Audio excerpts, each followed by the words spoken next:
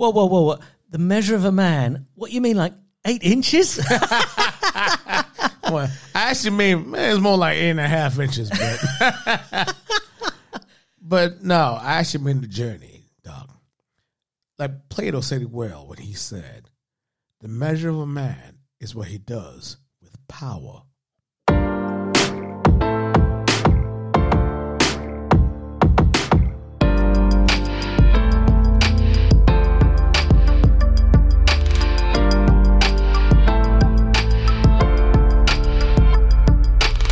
Yo, what's happening? What's going on, everybody? Welcome to the DNR show. I'm your host with the most devout, coming to you 1 time for your mind, 2 time for your soul. And those that need my help, call me the doc. Oh, man. Look at the doc coming in smooth like, why is so much noise, devout? Because it's been that kind of week, man. It's been a heavy week. Well, you did say it's been a heavy week for you. It's been heavy. But on the upside, we have had some lovely feedback from our episode 1 listeners and subscribers. You're right, Doc. It's been a fantastic. We launched our first episode this past week. Had amazing feedback. Good, bad, ugly. But to be honest, not so ugly, actually. That ugly, I can marry the ugly. People have been very quiet on the ugly side. That ugly side looked pretty because it was not unattractive. I would marry that ugly. It was bad looking. I'll marry that ugly. It wasn't bad looking ugly. It wasn't like, oh God, damn, oh what the Don't fuck? give up the day job, boys. No, it was good. I was like, oh shit, nice, oh wow, that's not bad. Yeah. That's your first. Oh, you did good for your first. So I think we did good. So, a big shout out to oh man. You know what? Let me have a sip on that one. Let's sip on this as we therapize, as we socialize, dog. Therapize while we socialize on the DNR show. I do want to give a shout out to our subscribers, our listeners. Muchísimas gracias. And beginners. Mm-hmm. There you go. That's Spanish lingo. Look at you. Thank you, everybody, for lending us your ear. We appreciate you, and that's just it. Yeah, we just appreciate you. Thank you, guys.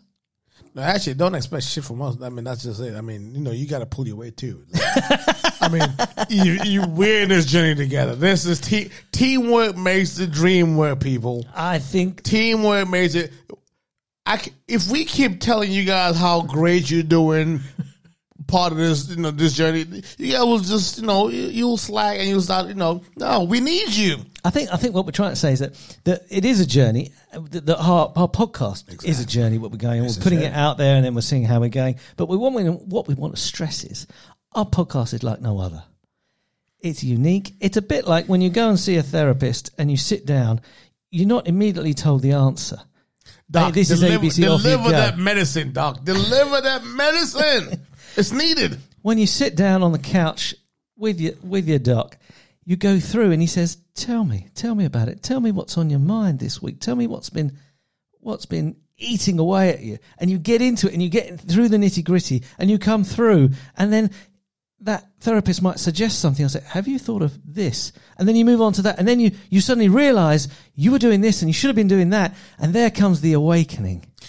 I hear you. That's where we want our podcast to go. You said, tell me what was wrong. Can I tell you what's wrong? Always, DeVoe, always. Let me tell you what's Fire wrong. away. Actually, nothing's wrong, but let me tell you what's been weighing on me. So all this beautiful energy coming from our listeners, it literally got me thinking, because I had a conversation with my little boss where she came up to me and started talking about, she calls me Dada. So Dada, I can't wait to get married and have babies. So what? And in that moment, my mind just moved to different dimensions. Whoa. You understand? Trying to figure out. I mean, we should explain to listeners that the mini boss is under 10 and over 5. Over 5. She's under 10, over 5. Yeah. You know. And to move right, and she's right in the middle. To get the whole family mix. And when we say the producer, we actually mean DeVoe's good lady wife. When we say OLB, we mean... Yeah, OLB is my lovely wife. And the short stuff is my not so short daughter, who's also between 5 and 10. But for reasons of the show, we don't want to say names. 10. But so that's the thing. So she says she wants to get married and have kids. Yes, so I said, "Oh, it's happening a bit fast." Is that one of the reactions? Typically, you hear that. I mean, kids come to you with conversation, and you don't pay. Yeah, but this is not the 6 times table here, Defoe. Well, the thing is, oh, princess, I want to get married to a prince, that kind of thing. So you don't put a lot of thought into it. But this time, I kind of did. This is a bit close to the bone because I just went into this place and I started thinking, wait a minute. That's actually where we headed. Mm. Yeah. That's what's next. Yeah. Jeez. And the baby is lovely, aren't they? I mean, it's just splendid. Yeah. Outside of obvious, which is school and anyone who's not a father out there, that moment when you first hold your newborn baby is. We talk about A Measure of a Man on a show, the making of a man on this show, and obviously that's the one big one in my life. Thank you. Yeah. I mean, so her bringing up that and saying that begged the question. Does that feel like the end for you? What is the measure of a man? Because I started thinking, she's talking about, I want to get married, have kids. I get that, and I want that for her. Yeah, definitely. I got stuck at the point of who is the guy? Who is that man? Yeah. Because what kind of values is that man gonna have that you're gonna like? And the thing is, have I done my job in instilling the values that will protect my child? To make the right decision, to pick the right man. As the doc, I'm happy to hear this, DeVoe. You're on the right course. I think we got a boom for that. Keep sailing down this course, baby. You know what I mean? So, man, parenthood is not. There is no book. There's no book for this. I haven't written it. You haven't written it. I mean, doc, I come to you and I ask you, do you have a book? Did you write a book? Here's the thing. Here's the thing. I have complained from when the OLB was about 6 months pregnant, right up to the present day, that no bugger's written the perfect parent book. And there are probably lots of chaps out there complaining to me now that I haven't written the book either. It can't. It's. I mean, we learn this thing when it happens. You learn on the job. You learn as you go. On the job. You do. It's the one time you learn this shit on the job. That's not quite fair on my parents because I do take a lot of what they did and use that for myself. Who? What my parents did with me, I now do with the short stuff.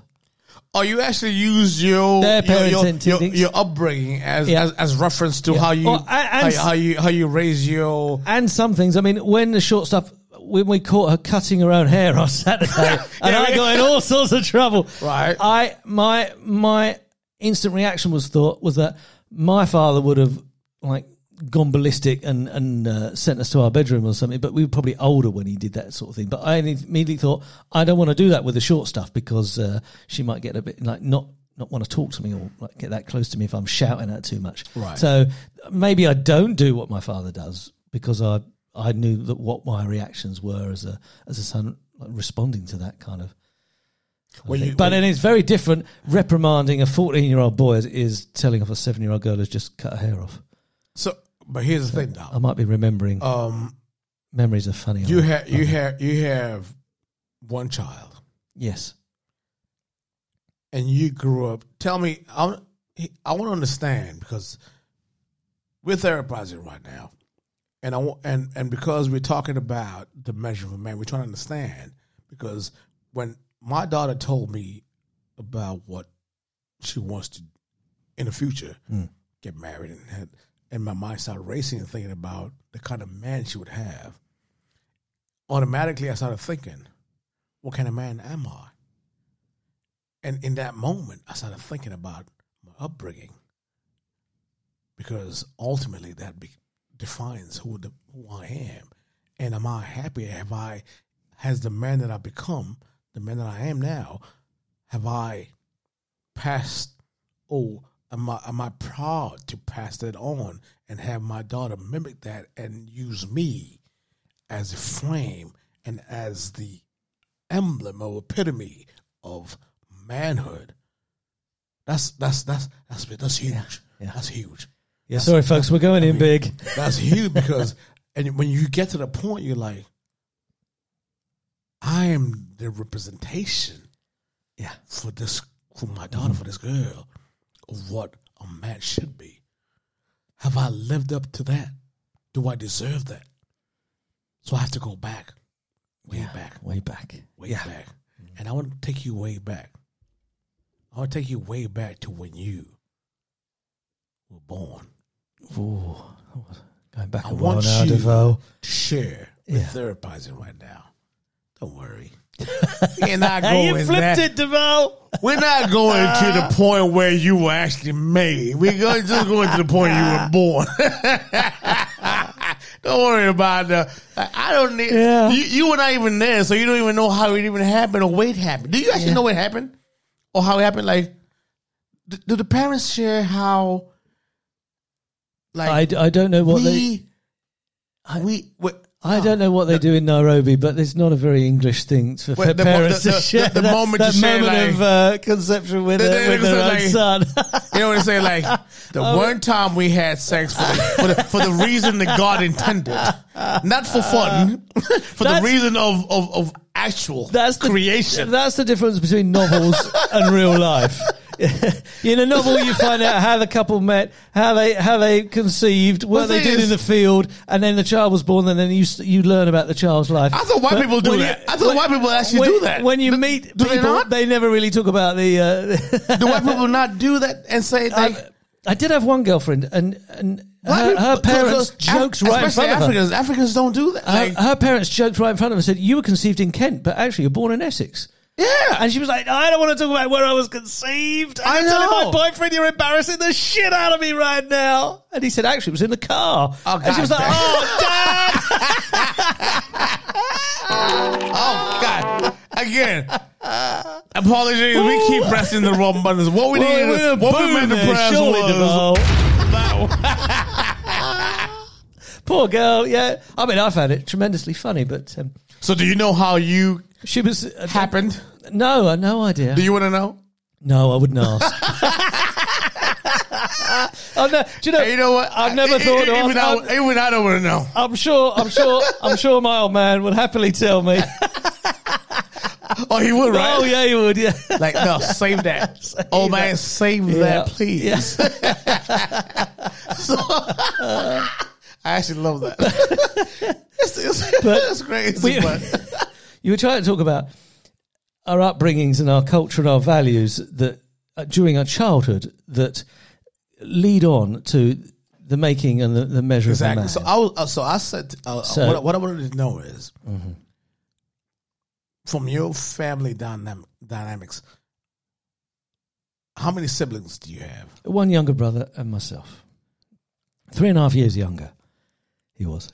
Paint a picture for me and our listeners about your upbringing. And specifically, what I'm talking about is you as a boy, you grew up in a father-mother household, right? Yes. You had your dad, you had your mom together, present. Within the confines of this show, because we're talking about the measure of a man, I'm going to talk about particularly my father and not so much my mother here. For that reasons, but that's the only reason. Right. My father was a car mechanic, and his father was a car mechanic before him. And when my father got to a certain age, he didn't want to be a car mechanic anymore. Are you good with cars? For some reason, he hasn't taught me much about cars. So that apple fell very far from the tree. Yeah. Proceed. After we were born, whether he thought I can't make enough money as a car mechanic to provide and support my family the way I want to, the way I need to. I don't know. I've never discussed that with him. But he left and started up his own business. And then he left. When I was, so he left. He left the car garage that he was right. owning and running. Okay. It was a petrol station, and it was a car mechanics, and it was a MOT centre, and it was a 24-hour recovery centre. MOT is like ITV. In Spain, ITV in Spain. It's where you get your car, your annual test. Yeah. Annual test for checking the car. Yeah. Proceed. Well done. This is a global perspective. Yes, it's global. You have to understand. MOT it's an English MOT. MOT is English. In Spain, we call ITV. California. In the US, it's it gone. More ginkgo biloba over here, like, please. God damn it. That's what it is. Like, fuck that shit. So, back to the point. My father set up a small business. Emissions. It's emissions control. Emissions test, yes. Ultimately, that's what it is. Emissions test. It's a skill of a podcast. I know to move on, and you'd find it, you see. That's what we did. So he set up a small business. Right. Then he actually, in the very late 70s, when Spain opened up, he then sold Spanish villas to the Brits. Because Spain opened up, you could actually come over to Spain and buy Spanish property now, and there were a lot of timeshares where people, three or four. Your dad, right? You're talking about your dad, right? Yeah, my dad. Yeah, 3 or 4 people would buy, right, part of a Spanish villa. And one of my earliest Spanish memory is with a handheld video recorder, which for the late 70s was quite something. My dad did, and he said, "Stand behind the bathroom door." And as I'm going, he was doing a virtual tour. Like 1979, a virtual tour. He's probably the first person to think of it. And he said, as I get round to the bathroom, he said, "You're here, I'm close." He said, and then just open the door, and it'll look like the door is magically opening, and then I can just film into the bathroom. So he said, as soon as I get to here, you open the door. You guys were TikToking in 79? Man. Big up to the dot. Yeah. Oh, boy. There you go. The dot. 79, you were TikToking. Been a natural ever since. You guys were ahead of the game, huh? He was doing that. Then he set up his own conservatory business. And I think we talked before about selling and how right. He sold, and I used to watch him sell. And I would sit in on not just exhibitions, but business meetings and sales negotiations. And I would sit there with him and watch him do that. I want to say this. I don't mean to cut you short, but I want to say this, though. So this entire process and this entire time, looking back now, but not even just now, but when you were a little older, was that valuable? Were those moments valuable to you? Did those moments shape you and kind of dictate some of the decisions you made after when you decided that I want to leave home and do some things? It's a fascinating point because at the time, I did not think it was. Okay. It's only when reflecting afterwards, right, as a father and my experiences. You thought you knew because, I didn't think it was... Young and dumb. At the time, I didn't think it was helping. Right. And one of the ways that I became a man was to rebel in a way and move out of the house, go traveling to India, go to university. I know shit. I want to find my own way. I want to find my own way. Path. Always watching you how you do it. I don't want to copy you. I want to do my way. I want to do my thing. Me. Yeah. And I didn't feel like I could grow into that big oak tree when someone else was taking the sunlight. You said you had a brother. You had a brother. Yeah, right? yeah. How was he going? How was he dealing with that at the same time? Because was he trying to carve out his path at the same time as you were? Or? There was one year when he became particularly rebellious to all three of us. Did it affect you? His rebellion? Yeah, that affected the whole atmosphere in the house. Did it make you also rebel? He was just a 15-year-old. No, it made me go the other way. For that year, I became the goody two-shoes, the blue-eyed boy, and it was like, oh, really? Ask Richard to do it because he'd help us. You ask the other one, he's like, did you say blue eyes? Helping us. Yeah. What happened? Well, he just grew up. With eyes. That's a cliche. Oh, shit. You not heard that? No. Oh, what's that? What's like blue-eyed boy is like the good one, the nice one, the blonde one, the pretty one, yeah, pretty one, yeah. Yeah, in black Blackstone. No, Blackstone. I mean, can you imagine that the blue eye? Like who's your daddy? So but if blue eye, who's your daddy? Like, it's a really good point. The black boy with the blue eyes. No. So it doesn't relate. But thank you for telling me. I didn't know that. In families, you can have one will have blonde hair and blue eyes, and the other one will have dark hair and green eyes. And Same say, daddy? well, yeah, of course. Yeah. You can have different eyes with the same parents. Yeah. We're not going to Jerry Springer? Like No. Who's the pappy? I wasn't born in Norfolk. I'm kidding. Yeah. Move on. Let's go. So, actually, a little aside is that how my brother and I got close again after that rebellious thing was, I think his 18th birthday, I bought him tickets to Amsterdam, and we went to Amsterdam. Wait, you bought him? I bought him flights to Amsterdam. Wow. The hell were you doing for money? I was trading in the city of London. How old were you? 21. All right. So I've been in the city 3 or 4 years by then. So it went DeVoe, London to Amsterdam tickets in those days were cheap. I mean, they still are. Still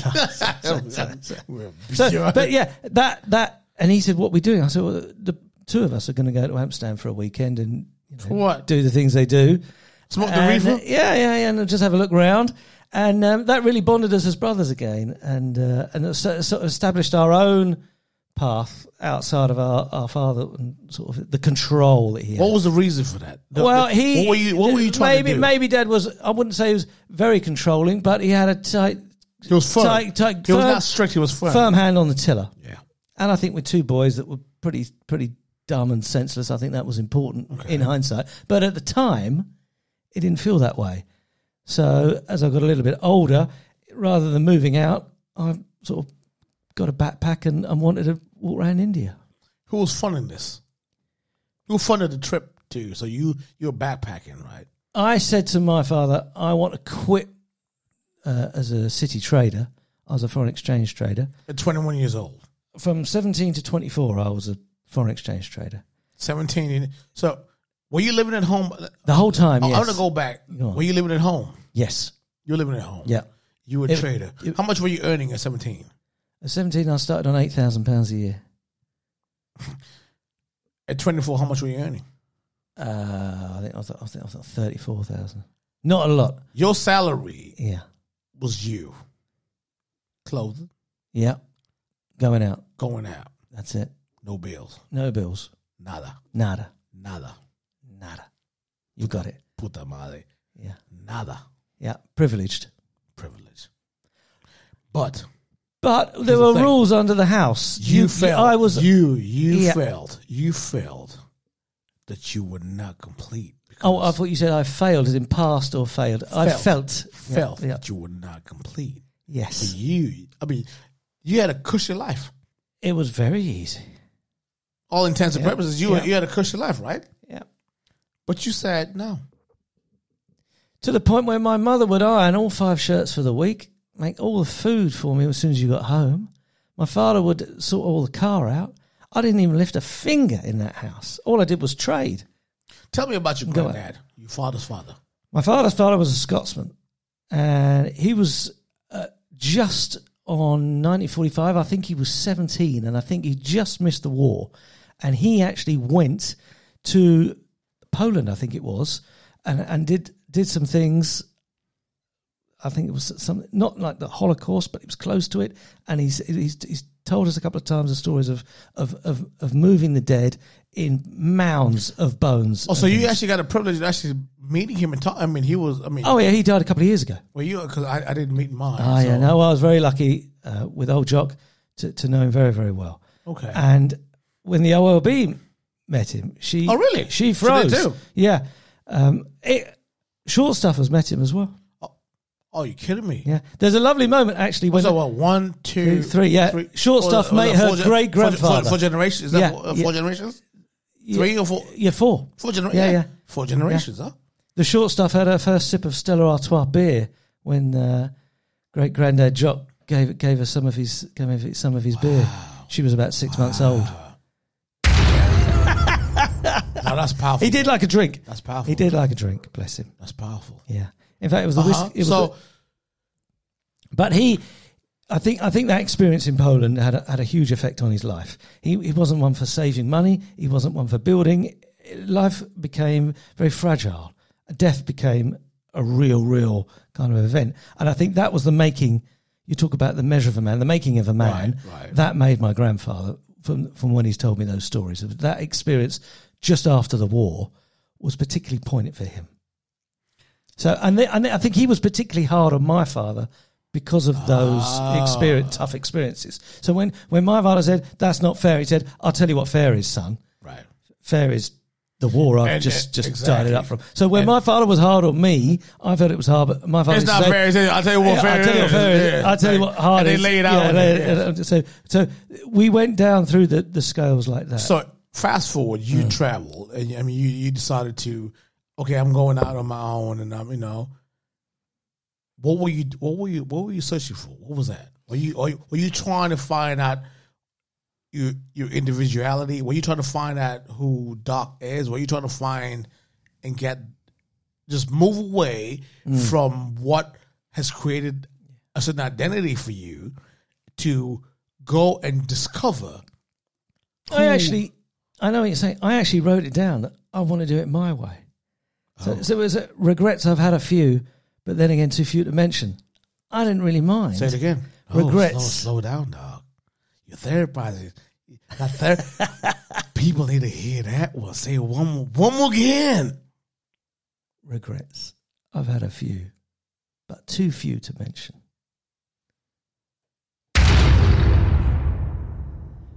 It's not a case of right or wrong. I wanted my own experiences on my own. Love it. It didn't matter what. Love it. And I realised when I got held to ransom in an Indian shop, I was in the middle of nowhere. This taxi driver said, "I get free petrol." So now you're in India. I was in the middle of India, in the middle of Rajasthan, and this tuk-tuk driver was taking me around for the day. Did you take the Darjeeling train? I did that, yeah. Did you? Yeah. For real? Yeah, for real. Yeah. Aww. This tuk-tuk driver said, if I can take you to... I was wanting to take that. I'm like, why is it always white people take these Darjeeling trains? How many black people... You know what? If you're black and you listen to this, if you have taken the Darjeeling train, get in touch with us. I need to know because I want to take, and I have not seen a black person. I will be the man that sees you, the black man, in India, because you and I are going to do some traveling in 2021 when this vaccine comes out, and I'm taking your ass to India. I heard the vaccine is out. Yeah. Hit the bottom. So this tuk-tuk driver said, if you take me, if I can take you to 3 shops, they give me petrol vouchers, and that helps me, for my fuel for the tuk-tuk. So he said, you just have to walk in there, buy something, don't buy something, doesn't matter, but they give me a voucher for delivering customers. I said, I'll help you out. I'm up with that. And he said, I'll give you information about where we're going throughout the day. And I said, you've got a deal. So he took me to 2 shops, worked fine. The 3rd shop was, they were selling rugs, selling carpets. But they were importing, exporting these all the way back to the UK. And I said, I quite like that colour. I quite like that colour. And then they got these huge rugs out. I mean, they went on as if you're sort of decorating a palace. And then right at the end, he said, which, who do I send? What address do I send these to? I said, no. I was just saying which ones I like. That's a prettier colour than that one. I wasn't saying I'm going to buy them. And they went, and then all of a sudden the atmosphere changed. And they said, no, man, you're buying them. Whoa. And then what? Then these 2 bodyguards came in, these 2 bouncers, and these 2 must have been 6'6", 6'7", and they just stood in front of the door and said, "You're not leaving until you bought them." And I thought, oh shit, now I'm in trouble. And they said, "You're buying them," and I said, "Are you threatening me?" And they said, "You're buying them," and I said. I walked up to him. I don't know why. I was so confident. I walked up to the guy blocking the door, and you couldn't see. He was so wide, you couldn't see past him. But here's the thing, Doc. I'm trying to wrap my head around an intimidating Indian guy. Yeah, they're big. I don't even think they exist. I'm trying to understand that, first of all. Was there an Indian guy who actually scared you? Yeah. For real? Yeah, for real, yeah. I mean, this guy was a bodybuilder, had a they exist? Big beard, huge turban. He looked about 6'8". You couldn't see any light behind him through that door frame. He took up the whole door frame with his arms folded and his suit on. Yes. Wow. And I thought, I'm in trouble. I thought I needed to travel some more then. Yes, we all do. We all do. So I turned around to the manager of the shop, and I said, "This is completely unacceptable. You can't hold me to ransom like this. I'm not buying any of your bloody crappy rugs." And I made up such a fuss. All of a sudden, another guy ran in with a very, very good English accent and said, "What's going on in here? What's going on in here?" I said, "They're holding me to ransom. I'm not buying anything in it." And he said, "It's all right, mate. It's all right. I'm from Birmingham. I speak your language. I speak English. I'll deal with it." They let me out and I went home. But that night in the hostel, I was very proud of myself. Oh, you're saying this to say what? I loved the fact that I had that experience and I came through unscathed and I won. I felt more of a man that night than I did before. But that was self-preservation. Exactly. Right? It's an experience. Yeah, self-preservation. You were protecting yourself. You were doing naturally what somebody does. I did not know that was how I was going to react like that until... What I want to know is, because we are talking about what it is, what we're trying to understand. We're trying to therapize and understand.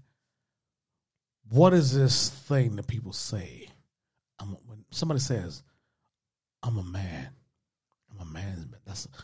I'm a man. The power when somebody says, "I'm a man," that man. Mm-hmm. Do you automatically have power because you are a man? No. Exactly. So what is it? The people that we've become now, what contributed to us being the way we are? What shaped us?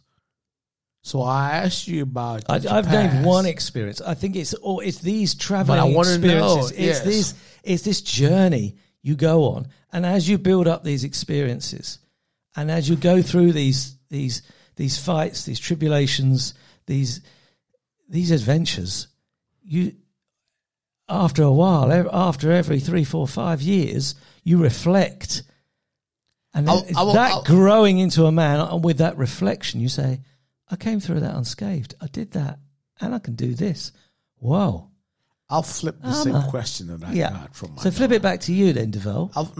Before you do, I'll flip this question back to you, and I'll say to you, if your daughter told you, or my daughter told me about, "I want to get married, and I want to have kids," and you start thinking the way I did to the person that she will marry, go. I would like that person to have good values, integrity. I'd like to know. I think I'd like them to be quite well educated. I'd like to know, what would they do to support my daughter, and what would my daughter do to support them? I think more importantly, I'd actually like to know what makes them click, what makes them gel. That's what is that you're doing there? What is that? What is that you're doing? Interrogating. You're trying to find the measure of a man. You're trying to measure this boy. Yeah, you're trying to measure. You're trying to measure this boy. Might not be a boy. I mean, my in-laws met me at 34. Hold on.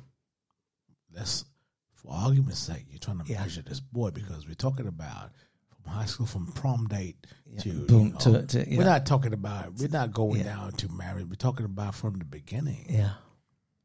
Because the beginning starts when the first boy comes and knocks on the door. Yeah. You do interrogate. But you see yourself. Well, you do remember when you were knocking on that door, and you sort of stand up a bit straighter. You lift your chin up. That's the scariest shit I'm talking about. You put T's on the end of the word. That's the one. And they ask you how much money you're earning. I know your motherfucking intentions. I know you. Yeah. Unbeknownst to you. The thing is, you don't even know you. Okay? There is no you. There is no you at that age. Yeah, I know you. Yeah. I know what you're thinking. I know what you think you want to do. I know what your game plan is. Yeah. I know how you're going to handle this entire evening. I know. I can give you a book. But you haven't written it. But you could give him the book. My game was good. Trust me, my book will probably help you. But this is my daughter. You know what I mean? Looking back, one of my proudest moments, I took a girl called Jo to see the Phantom of the Opera in London. And the following week, I went to take her out to meet her, and we were going out for a drink or something. And she was still getting ready on sort of powdering her nose, whatever. And the father opened the door and let me in. And he said, I'd like to thank you for the evening you gave my daughter last week. It was a wonderful thing you did. She hasn't stopped talking about it. Was she ugly? Good man, he said. Was she ugly? No. Why did you hesitate? I like to use with you. I just asked you a question, and you we disagree on this. Listen, we disagree on this, and you know we disagree on this. I like to say, wait a minute, hold on. You literally took on purpose 2 more seconds longer than you should. I just asked you, was she ugly? No, and you had to think about it. I was trying to get the phrase out. Okay, was she missing teeth? Like a tooth? Like was she like? She want 5? Does she have like 5 teeth? God damn! Beauty is in the eye of the beholder. Oh shit, she was like, bless you. Thank you. So we're now going to flip it, ladies and gents. On that note, we're going to flip it. Am I right in saying that you're similar to me? You have travelled. Have you travelled to become a man? Was that the actual initial reason, or was it to see the world, or what? Go on, tell me about your reasons why you travelled at an early age. I like what you just asked. Was I traveling to become a man? I like that. I was too young to understand that. So when I travel, I wanted to find myself. Uh-huh. Okay. You weren't in the cupboard? No, I was not in a cupboard or closet. And I was not coming out of anything. Oh, it'd be easy if it was, I'm afraid. Yes, please. Simple network. The thing is, so when I decided to travel and move to England. At what age did you move to England? I think my early 20s. Okay. It was more about independence because, like I said, I grew up single mother, white collar banker. However, and my mother was not strict; she was firm. Okay. So I didn't have to sneak around and do. A lot of times, growing up, I went to the club. But you could be open and honest about that. Yeah. When everybody else was trying to sneak around and, and sneak out and like, it's midnight or whatever, sneak out. I didn't have to sneak out. Yeah. I actually had permission. That's nice. And for me, I think my biggest thing was not disappointing my mother. That was the thing for me. It was not just disappointment. So I would make an effort, and I would, and we go out, even drinking. I would just get a beer because I don't have to binge. But everybody who's under lock and key and they're sneaking out, when they come out, when we all going out, they will try and drink as much because it's almost like, let me get it in because this is the chance. And I'm looking, I'm like, I can actually go out, so I don't have to binge. I can just have a beer. And that was nice. That was good. Exactly. So I just sip on my beer and I keep. So when you doing it. traveled to England, you said you want independence, but you sounded like you were given independence. Yeah. So for me, it was just no. I said to my mother, I want to go to England. I want to move to England, and I moved to England. Was she upset with that? No, she understood. She understood. Did she encourage it or understood? Remember, my move to England, I my first landing in England, I was Mr. Kenya. I landed in England as Mr. Kenya the first time. And I was staying in Harrods, around Harrods at one of the biggest hotels next door to Harrods. So that was my first picture of England. So I was like, I had this romanticized image of what England is supposed to be until when I decided to come back and live there and the reality actually hit. Wow. And all the glamour and everything just settled, and it's just It's just you. Real life. Real life kicks in. And that's where you start to understand being a man. And I look at myself, I'm like, I was raised with everything. I was given everything. But I don't have certain things that a lot of people take for granted. A lot of people who grow up with their fathers in the household. Yeah. I have to learn how to shave. Yeah. I have to learn how to do certain things. So I mean, I went through. So for me, everything was about discovery, and I've been that way ever since. Learning all the time. Learning all the time. Lovely phrase. I've never used that as a disadvantage. I said, "Oh, Yeah. I lacked," because I heard from the people who had both parents lament and say, I'm lacking. And I'm like, you're lacking? But you got your dad and your mom. I mean, what were you like? But I never lamented. No, that's healthy. I was the one who had everything. Yeah. How crazy is that? That the kid Yeah. who has the one single woman parent Yeah. is the one with no problems who's not saying shit. But the ones who come up from a two parent household are the ones who are like, oh man, fuck this. Can I come to your house? Can I have a sleepover? Can I come and chill with you guys? Can I come and hang out with you? I'm like, for real? Yeah. Interesting. Exactly. And for me, and I realized that very early on. But however, what they were not privy to is I did lack a role model as far as what a man is supposed to be. Yeah. So I would clutch into anything. So I would go I'll look at my uncles. So my mother's sister's husband, right, was a hotel manager, big hotel, and we used to go on a lot of safari vacations. And he used to wear Brute. It smelled good. You know Brute? Yeah.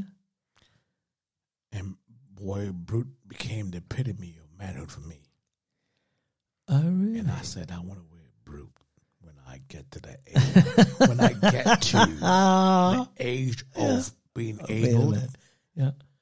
And I lined my bedroom up with Brute when I got the chance. It's like Old Spice. Yeah. But for me, it was Brute. And then my other uncle used to drive an Alfa Romeo convertible. Mm-hmm. A little Spider. Spider. Yeah. Spider. Yeah. You know it. Yeah, you know what I'm talking about. And then he used to have a silver bracelet. It was like a figure. They call it a Figaro. And how old were you when they were making this impression on you? I was what? Same age as we are now, Little maybe. Boss. Yeah. And what's interesting now is that those two things, that car and that bracelet, to us now do not define being a man at all. No, not even that. The uncle that I'm talking about was also very abusive to his wife. Oh, dear. Right. But he symbolized power, money, success. I loved watching him. Yeah. It was fantastic. I hated that part. Yeah. Because we were kids, and here's the thing: when parents think that you're not actually, because you're kids, you don't actually see things. Oh, we did. Oh, we don't hear. Yeah. But we heard. We heard. Yeah, you heard of it. Yeah. We heard. Yeah.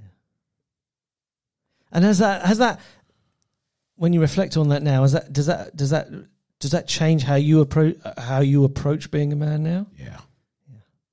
And you actively say, I don't want to be like that man. Yeah. I'm going to do these values, not those. Because here's the thing. Unlike a lot of men, just people generally, I had to figure out. I had to pick and choose. Because I was not. You've done it all on your own, haven't you? Yeah. I learned how to drive by myself. Gosh. I learned how to fly a plane by myself. When I went my first flight, I went there talking like I do know how to fly because I spent hours the same way I did with driving. I've never been to a driving school in my life. Dog, I have never been to a driving school in my life. Wow. Same way I have not been to a flying school in my life, but when I went to, what I did was I found somebody who had an aircraft, and I said, I'm willing to pay half so we can own the aircraft together, and I'll just pay for the trainer. I see. And we can went half and half on the God, when the plane's coming down and the pilot's dead, I want to be on a plane with you, buddy. We just went half on the aircraft, but I've always just learned how to do stuff. Yeah, I've never had an excuse. I don't make excuses for things. Yeah. You understand? And because it was I'm trying to figure this shit out. Mm-hmm. Because, and then what happens? Life happens. Okay? Life happens. You find the love of your life. Yeah. And then life continues to happen. Quick then, fast. And then you get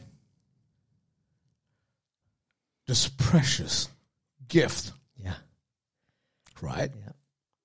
That looks up to you. That's when you start asking yourself questions.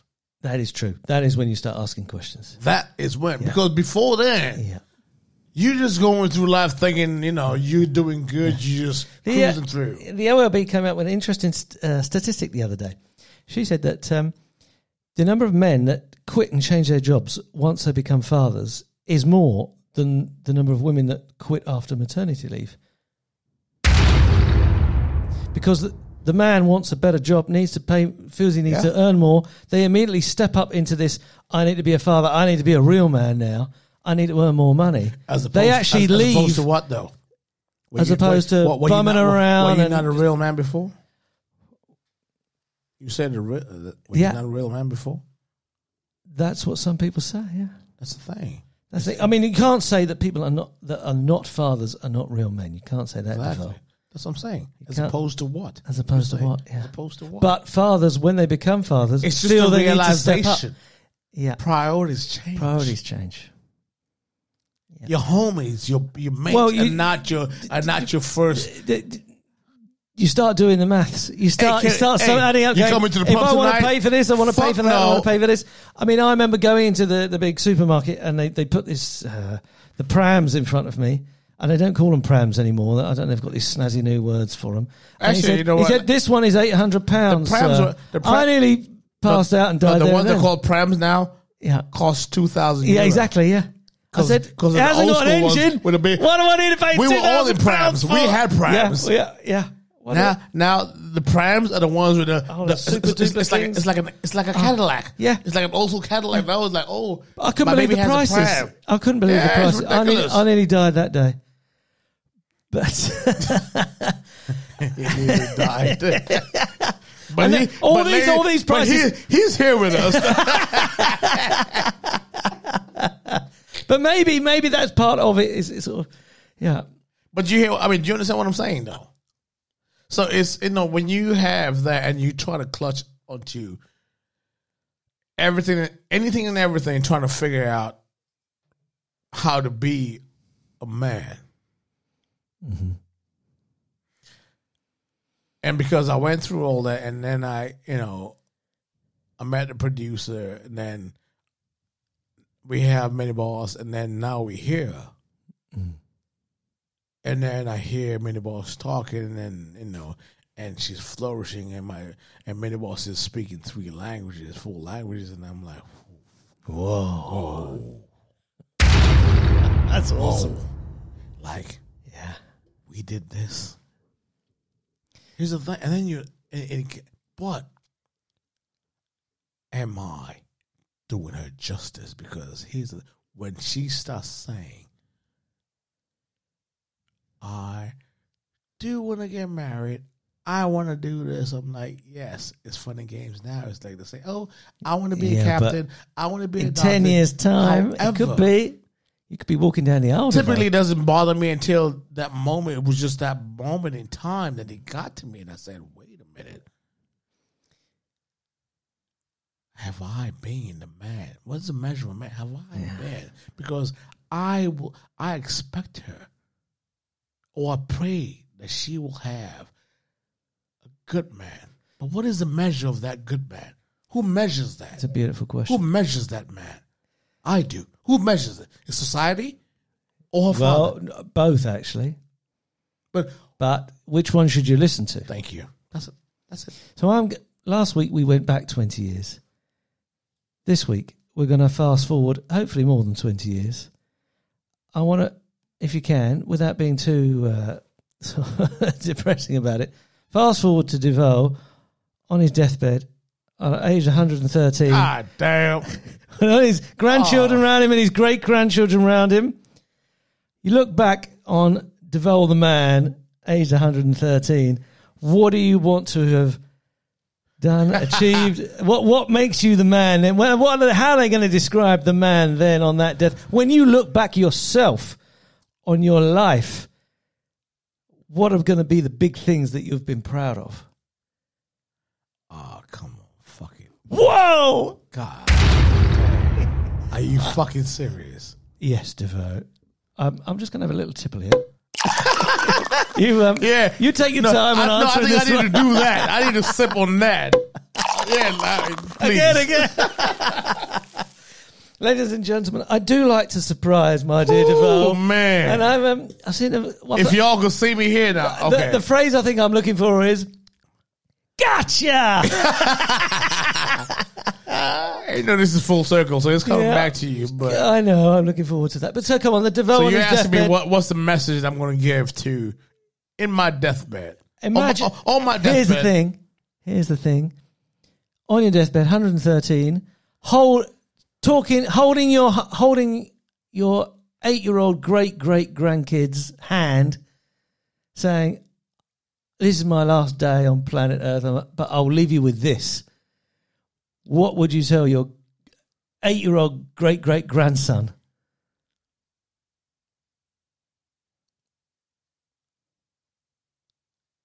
Wow, that's powerful.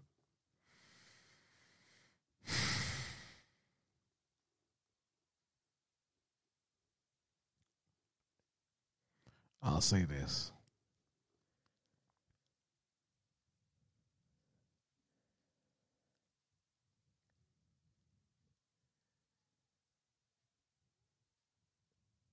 You'll be all right.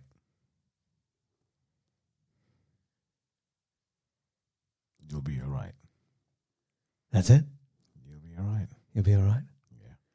You've gone through 113 years of life. What the fuck, Deval? You've got to give him more than that. No, nothing? Work it out for himself?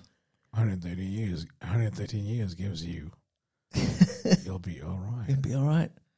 Would you want me to therapize on that? Yeah. Give you a poem and a speech? No. Oh, I think we need to build on that a little bit. No.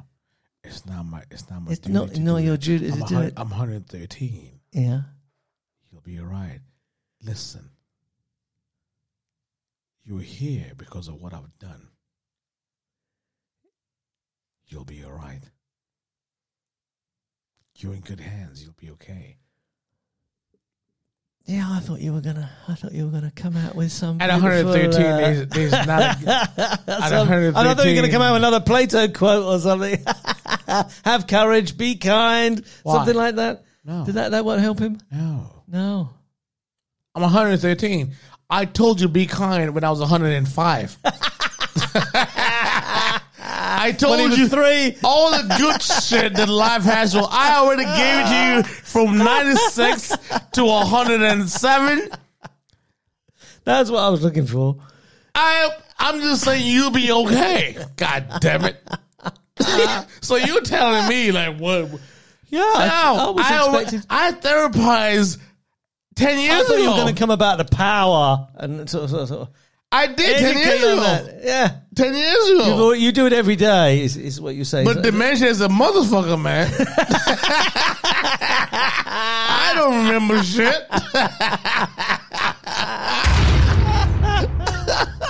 God damn. God damn.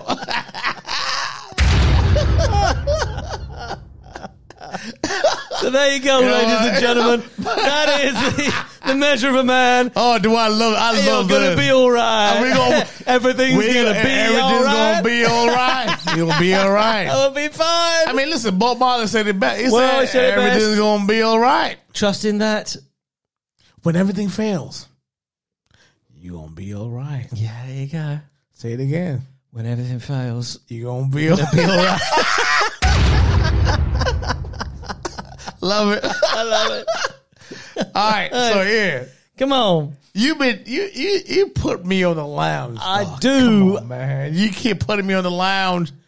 But here, just real quick. Come on. Get me your definition of what a man should be, what a man is, what you. Do you know what comes into my head is that Gillette shaving advert, the best a man can get. Gillette? That corny advert where the father and the son are standing at the sink and shaving. I have a story for you about that one, by the way. I don't know if I want it. It says the best Saddam can get. No, what? That's what. I think that's a story for another day. There you go. Right. So, I think it differs for a lot of people. I was speaking to some friends in the mid-US earlier, and we were talking about the guns that they own.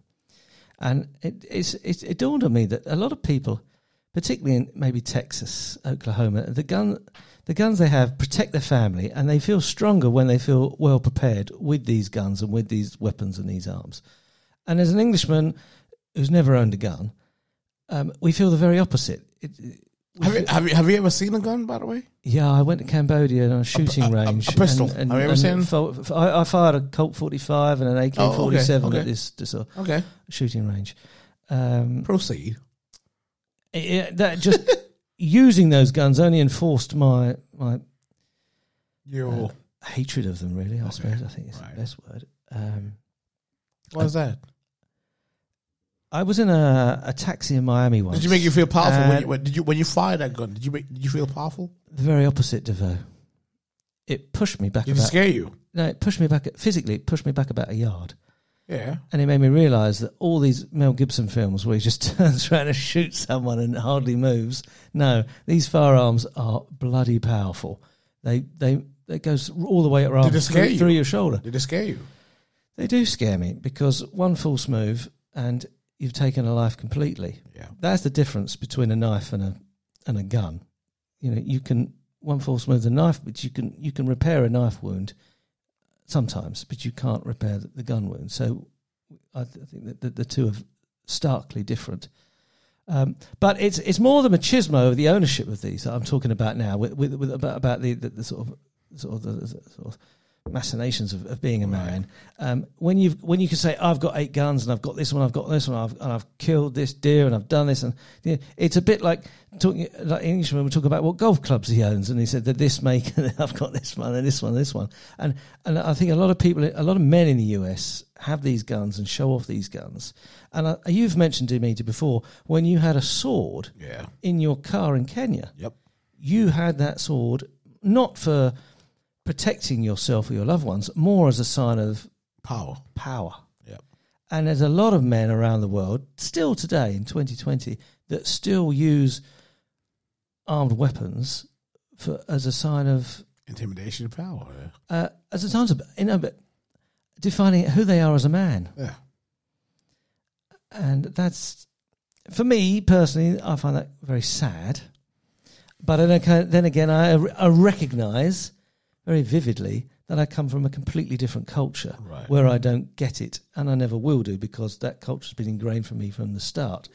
But it's interesting when we take these, like we do on this podcast, we try and go from a global perspective. Exactly. And just listening to, and I said, what guns have they got in this house in Oklahoma? And he said, first rule of Fight Club, we never talk about Fight Club. So he won't even tell me what guns they've got. You know, so even that lends an air of mystery and intrigue and power again, because its uncertainty is very powerful. You see what I'm saying? So it's like, has he got 8 guns? Maybe he's got 16. He's got the best ones. Yeah, you just don't know. But if he actually tells you what you got, you go, oh, just that little thing, that's rubbish. Right. But no, if you say, first rule of Fight Club, you're leaving it out there to imagine. That's very powerful. It's like a movie. It sounds like an action movie. Like, it does to us, but for them, it's real life. Yeah. And actually, she was actually bought a gun for her birthday. Here's the thing about when you actually have a weapon. It's a lot of times, even when you're holding it feels like a movie. You fly until you fire that weapon. The first time you fire, there's a lot of men who want to be like the movie characters. A high caliber pistol. Yeah. There's a lot of men that want to be like James Bond and feel more of a man when they're like James Bond. You will tremble because the recoil will scare you. So have you ever owned a gun, DeVoe? Yeah. You've owned one. You've gone to a shop and bought one. Gone, shot, had, carried. Yeah. Carried down the street? Concealed carry. Concealed carry. Which is hidden in your jacket pocket? Which is you're licensed to conceal a weapon. Carry a weapon. Where was this? In Kenya, having a weapon is not about safety, it's about prestige. In America, having a weapon is about safety and not prestige. Because in Kenya, to own that weapon, for me, I have to jump through a lot of hoops. I have to go to different commissions, police commissions. Yeah. I have to justify why you got it. Yeah, I have to pay 5,000 €. Whoa, that's a lot of money. Yeah, okay, that's a lot more than the US then. And not the US. You just pay for the weapon and go. And if you depending on what state you live in, if you have no criminal background, then you can buy a weapon. You just go, I want that gun. Okay. That particular one has a 1 week background verification. If you have no priors, you're not a criminal, then yes. Yeah. In Kenya, it's different. You have to justify why you need a weapon. Yeah.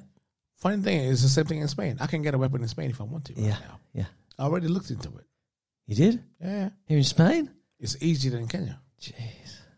And people do. I've never even thought of it. Oh, yeah. It's more simpler here. Yeah. It's the same. Process is the same. Justify why you need to. Yes. And so the same way in Kenya, if you do you feel more of a man holding this weapon? There's my question to you. Oh, yeah. It's not that you feel more of a man.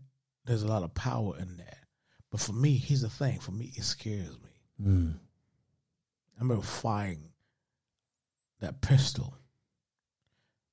My hands will not stop sweating. Yeah. And my hands don't sweat. Yeah. Me too. It was weird. It was strange. But it was powerful. What struck me was the immediacy. It was powerful. The immediacy of it. You could take someone's life just like that. Yeah. But now I'm firing. I'm in a gun range, and I'm popping off rounds. Pow, pow, pow, pow, pow, pow. And I'm like, and every time you pull that trigger, it's just power, power, power, power. Every time. Power, power, power. Boom. That's what it was. That sounded like a gunshot that time. But it doesn't define you. It doesn't. It's not what. That's. It is not. No, it does not define you. That weakens you. Yeah. In my opinion. I agree with you. It weakens you. Agreed there. The values that I think we need to promote in mankind, for me, are honesty and integrity. It doesn't necessarily have to be linked to religion. It's not about thou shalt do not lie or thou shalt love thy neighbour. It's not necessarily to do with that. It's just coming down to good old-fashioned values like that. Yeah. I mean, and here's the thing. I'm like, so we go around through life searching and trying to figure out the measure of a man. And we all have our own experiences, but ultimately it lies within. It lies through our experiences. And what matters the most is what we pass on. I think it's to our children. Trying to be better. Trying to be real better. bit. And I want to close with this, Doc. If you allow me, can I close with this? Can I say this? Please do, DeVoe. I just want our audience to remember that this is a Do Not Resuscitate show. We do therapize while we socialize. We put shit to rest. We're not about being better. No, sorry. We are about being better. Who said that? Did you? We're about being better. Better humans, better partners, better parents, and frankly, just folks that give a shit about shit that often is overlooked. Okay. I am proud to have Doc as my partner on a podcast.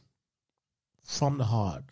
I could not have a better partner to therapize on every time we come on these beautiful, comfortable chairs. For my part, I couldn't agree more.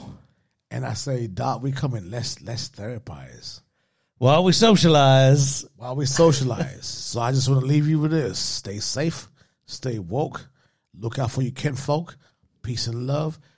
Till the next episode on the DNR show. Take it easy, folks. Peace and love. See you later. Thank you for hanging out with us.